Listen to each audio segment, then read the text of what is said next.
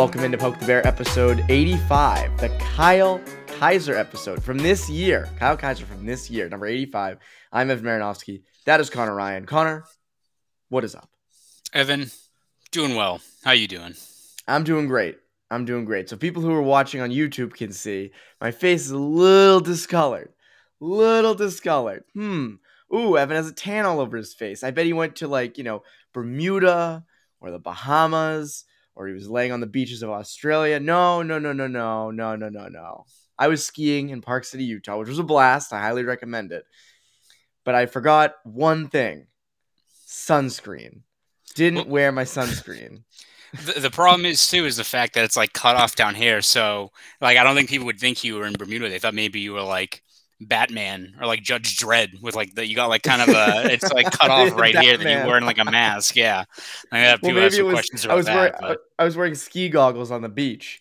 But no, instead I was wearing ski goggles skiing and never really thought about sunscreen.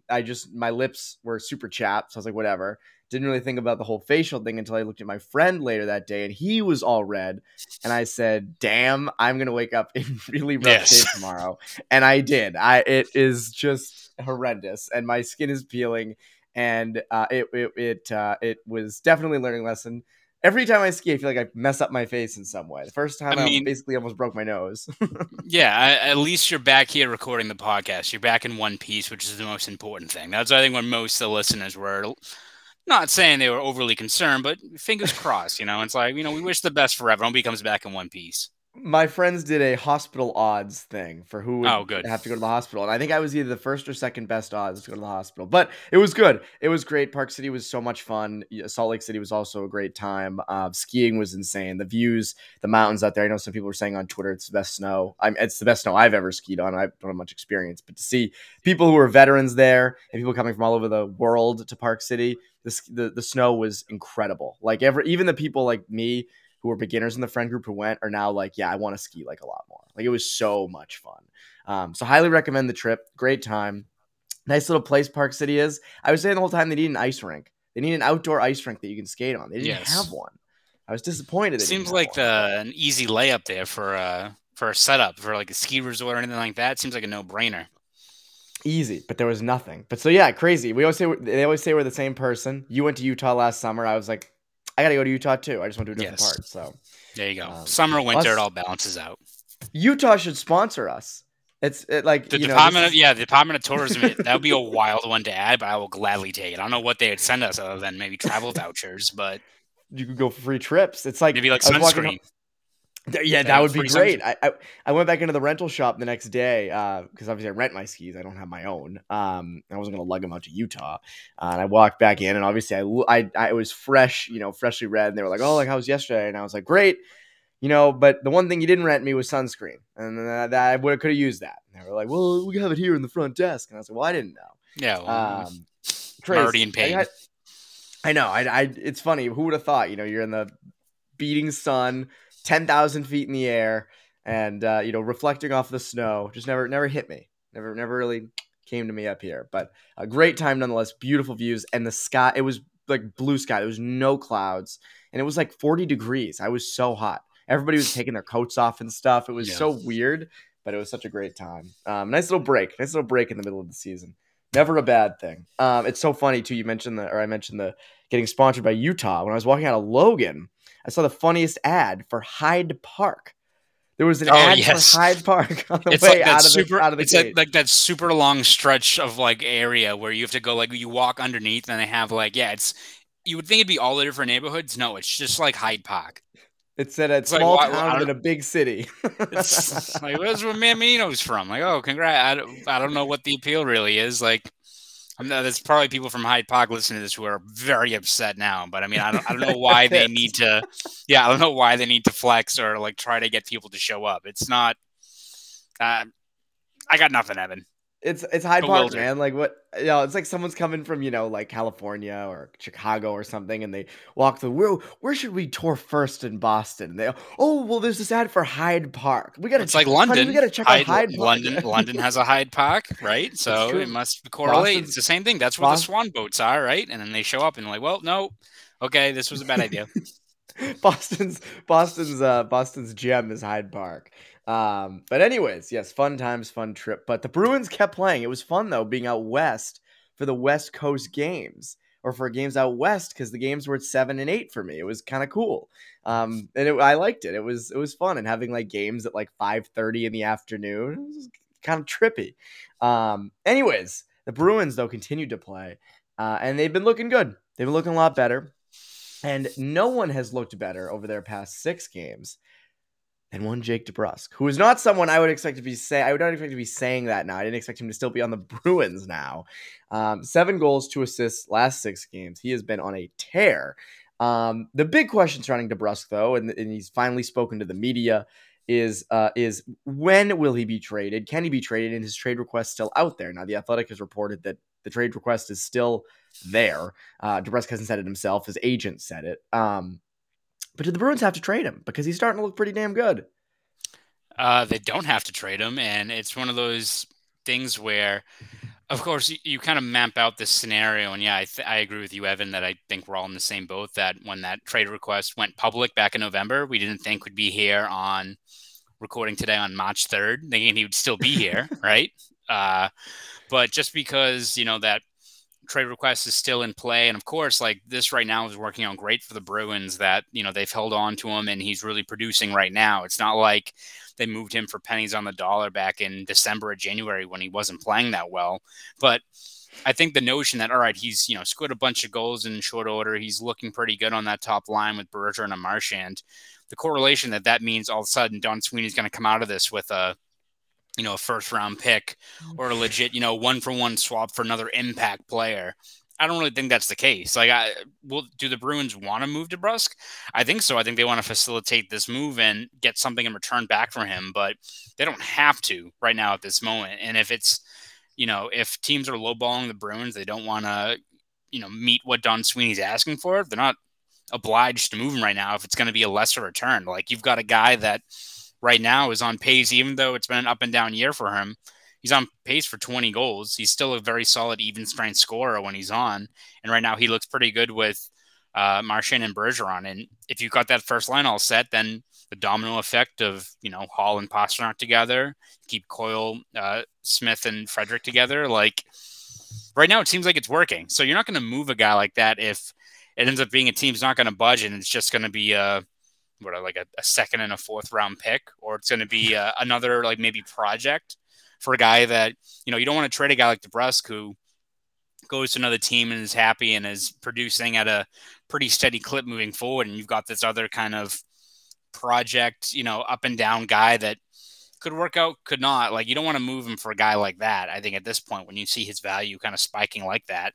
So it's all going to come down to what the return is and where it fits in. Now, if a team comes up to the Bruins and is like, we'll give you a first for him, or if DeBrusk is put into a package deal for a guy like Hertl and adding a guy like DeBrusk allows you to avoid giving up, a top prospect, or, it makes it, DeBrusk in 2 seconds or something like that. If that makes it more appealing, then I think you do that, obviously, or if it's a legit 1-for-1 swap. But when you just look at the way DeBrusk value is, and I think what teams are hesitant about is bringing in this guy that has the track record of being inconsistent, and you've got that $4.4 million qualifying offer at the end of this year.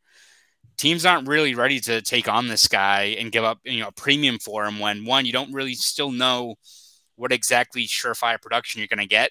And this offseason, you're going into it with a pretty big financial headache of either qualifying him for that much money, which teams probably aren't that thrilled about, or then not qualifying him and starting this big, huge contract negotiation. So it's still, a tough sell, I think, for some teams to give the Bruins what exactly they're looking for in a DeBrusk trade. See, I look at it from this perspective of, do the Bruins have to trade DeBrusk? Obviously, no. But granted, I don't know if DeBrusk has I don't think he's ever had a streak like this in his career where he's been so, just dominant. But it just feels like he can easily go back to being that streaky player that he's always been. And that's sort of, I think, is what is worrisome to the Bruins, and it's worrisome to everyone, is like, he could easily go back to no goals in the next 10 games, and, that's that. And he fits along the first line fine, but he's just not producing consistently, which is what they've wanted out of him.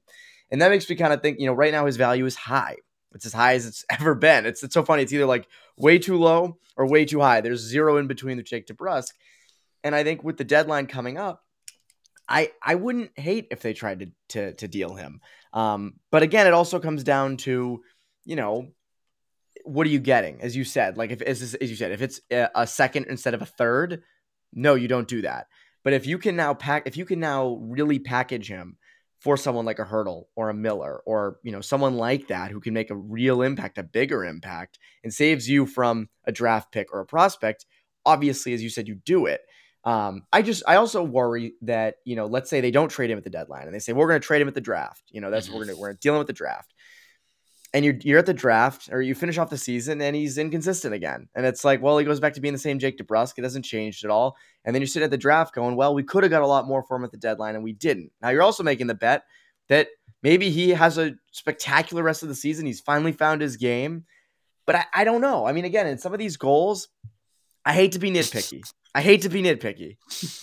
Jonathan Quick was snoozing a little bit, I think, on a few of those. Yeah, some of those were a little not so great, and that's why I think at the same time I look at some of the goals and I go, you know, he's they're going in the net, so like I'm not complaining, but they're not consistent like goals. And again, I know a lot of people are going to say, oh, but he's still scoring, and I get that, but I still look at it and I go, well, I don't know if that's sustainable. You're not facing Jonathan Quick every night. And as a UMass alum, that hurts to say, right? It still has 2 cups, but still, that hurts to say. So I do look at a guy like DeBrusk, and I think if you can trade him at the deadline and get way more than what you would have got back in November or December, I think you kind of have to do it because, again, you do have – this is not a position where you have holes. You know, you do have Craig Smith. I know the third line's working right now, so you don't want to break that up. And Craig Smith has not been too consistent. But if you really got a good deal for DeBrusk at the deadline, I think you kind of have to do it. Yeah, I think it's almost like a scenario where, you know, playing slots and you're on a roll winning. And you have to learn when to, you know, cash out and walk away. And if you're the Bruins, it's like, all right, you know, we're not back where we were in November and December, where I think we were talking about like Mason Appleton, which like, holy shit, like imagine if like they moved him for like Mason Appleton. Like, yeah, like that's not gonna, like, you're above that tier. You would hope, right? Like you would hope at this point you've gone beyond that, but the only bigger thing on fire when the Bruins played the Kraken, aside from Mason Appleton, was the NESN Studios. That was yes.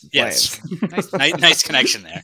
Yes, exactly. So I mean, it's one of those things where if you're the Bruins, it's weighing when to cash out of as a deal there. Now, if again, I think as we said, if the return's a first round pick, or you know, for a guy like Hurdle, it allows you to avoid like giving up like a first, which I don't think will be the case. I think a first is going anyway, but regardless, like if it lowers kind of the asking price, you don't have to give up another asset on the way.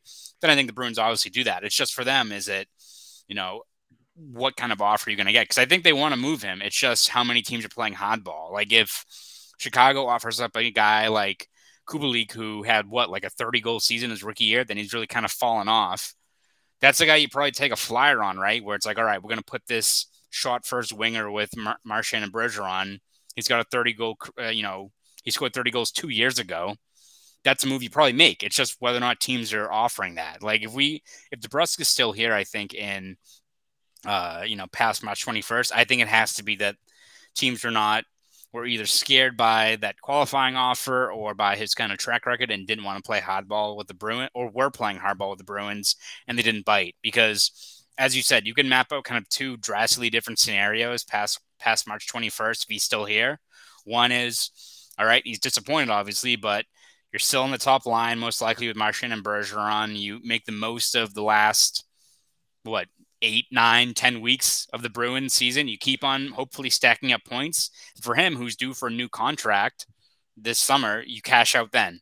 And you break off from the Bruins. They most likely don't qualify you, and you work it from there, or you get moved at the draft. So that's best case scenario. But it could also very much be a scenario where you don't get anything for him, and he's upset and he drags his feet, and all of a sudden you've got that vacancy on that top line again, where you're having DeBrusk who's underperforming, and then this kind of structure you have in place all kind of gets out of whack again with that forward core. So again, it's so many different scenarios, so many different, risks involved with what you do with DeBrusk in terms of, assessing where his value is at its highest and how you get the best return for him. Again, I think the Bruins want to move him, but I don't think it's any guarantee that he does, especially if teams aren't paying whatever Don Sweeney's asking for a guy like him who, again, he does have value. It just comes in waves. Yeah, and again, it's that is I think maybe one of the biggest questions surrounding the Bruins at this deadline is how do you maximize that value? How do you figure him out? How do you make sure that his value is at his highest? And I think it really comes down to just keep him where it is. Like if it ain't broke, don't fix it. Like don't move him from that top line. Keep the top three lines in place right now. It's completely working. Like and again, like the Bruins, I believe are what 18-7-1 since Pastrnak moved down to the second line, I believe if I'm that's not right. mistaken, since January 1st.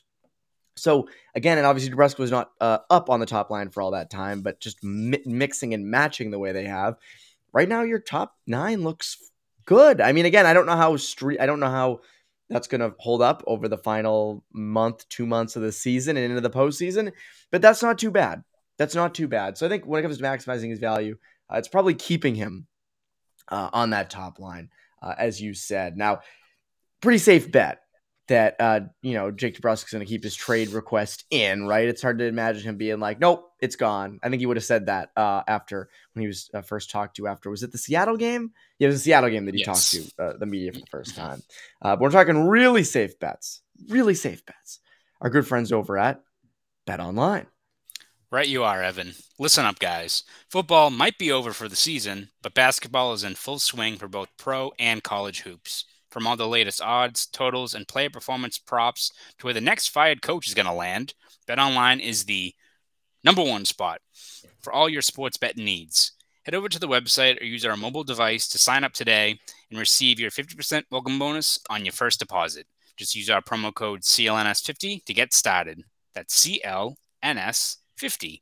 And it's not just basketball. BetOnline is your source for hockey, boxing, and UFC odds. Simply put, they're the best in the business.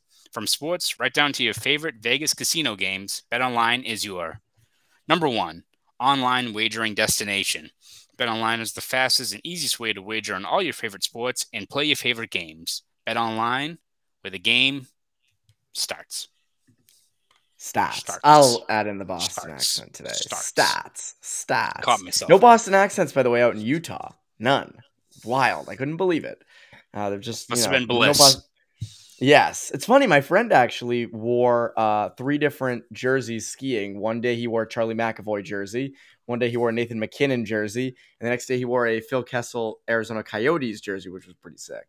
Not too And he bad. said out of the 3 days, the most shout outs he got was for the Phil McAvoy Kessel. jersey. Oh. Nope. It should have been. I said it should have been McKinnon, but it also should have been Hot Dog Phil. But I did think it was pretty crazy that there were so many like Bostonians there that were like, oh, or Bruins fans at least. Like there was one guy on the chairlift with us who was like, where are you guys from? And we were like, oh, we're from Boston. He's like, oh, I grew up in Peabody. I lived there for so long. And I was like, oh, Peabody, classic.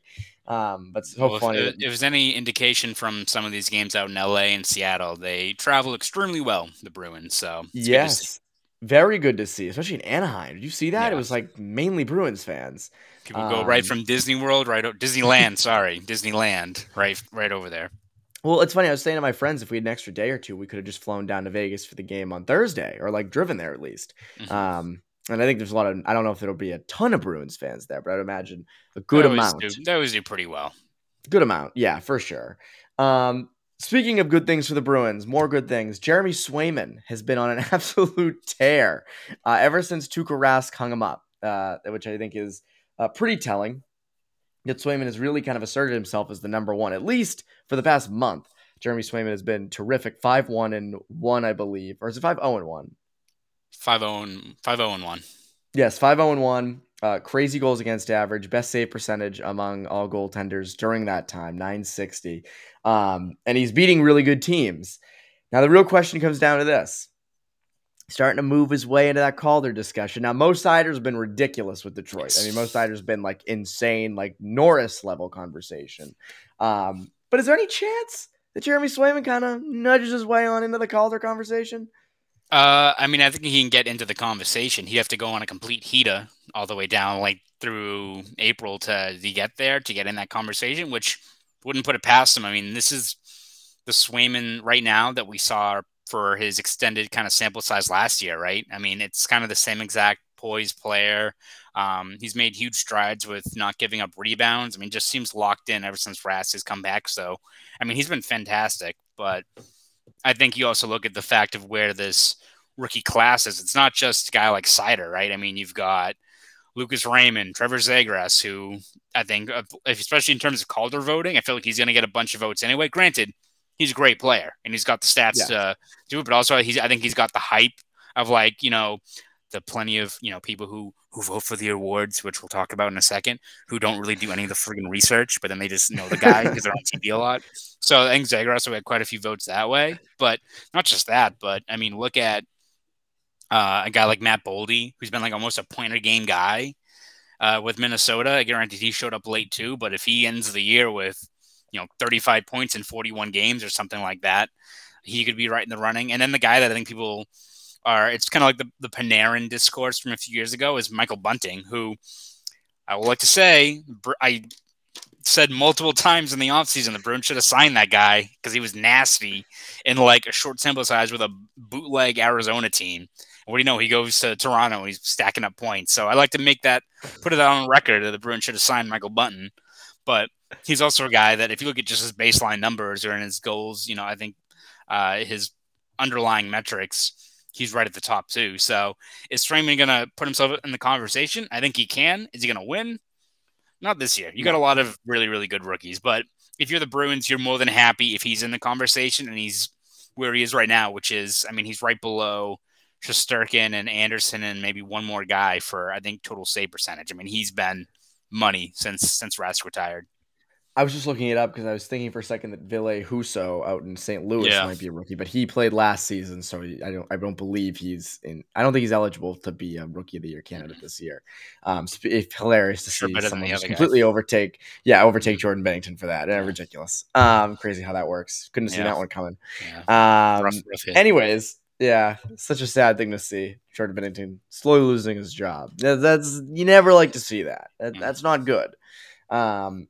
But yeah, I mean, it's funny with Swayman. You think back to about a month and a half, and people are going, he's going to the AHL. He might lose all his confidence. It's going to derail his whole career. This kid, he's done because Tuukka came, and he's been better. He's been so much better than he was at the beginning of the year. I mean, rebound control's been better.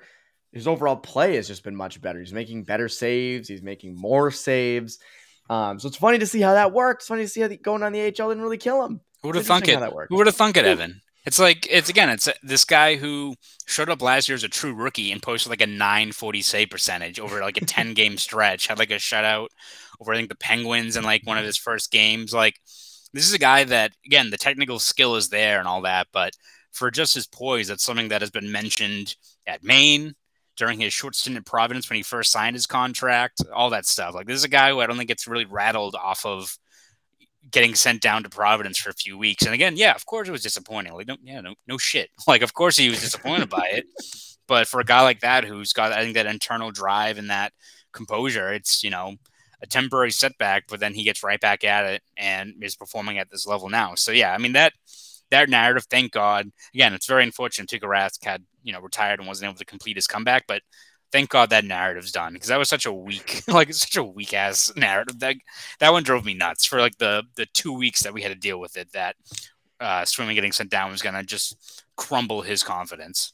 Yeah, and obviously it didn't. And I think, again, you mentioned the rat of Tuukka going down to Providence a bunch, and like that clearly didn't do anything. Yeah, it happens. That's why he never won a cup as a starter. That must have been the reason. We figured it out. We just cracked the code. But Swayman's looking ridiculous. And again, he's beating good teams, and he's keeping you in games. And I think that's a huge, huge thing. And again, like playoffs started today, going with Swayman in net. I think that's a pretty obvious bet. I don't know why that would be any different. And again, the season, there's about month and a half left of the season. Have to think that probably continues. Hopefully it doesn't start to be bad. People go, "Oh, Evan, you jinxed him. Evan, you did it." He is set to be in net as we record. He's going to play Vegas in a little bit, so we'll see what happens. We're going to have like a lot of replies on YouTube tomorrow. Like, "Way to go, idiots!" If like they lose to Vegas. So hopefully that's not the case. Hopefully we have a lot of love in the YouTube comments. So yes, we have the one loyal listener on YouTube who always checks and replies to make sure the vibes are good. So they are intact for today. So thank you for always checking the vibes.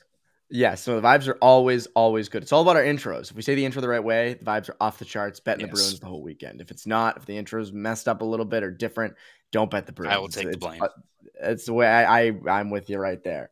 It's funny. I was actually in the airport and I was like, oh, I'm going to reply to some YouTube comments. I was reading some of them and I was like, oh, these are cool. And then I get to the bad ones and I'd be like, well, man, I don't know why I did this. Yeah. But anyways, speaking of things that you don't know why you did, Selke Trophy discussion, which we don't talk about much on Bruins Beat or this, because it's really Bergeron and everybody else. It feels like that every year, so it's kind of just like rehashing the same stuff.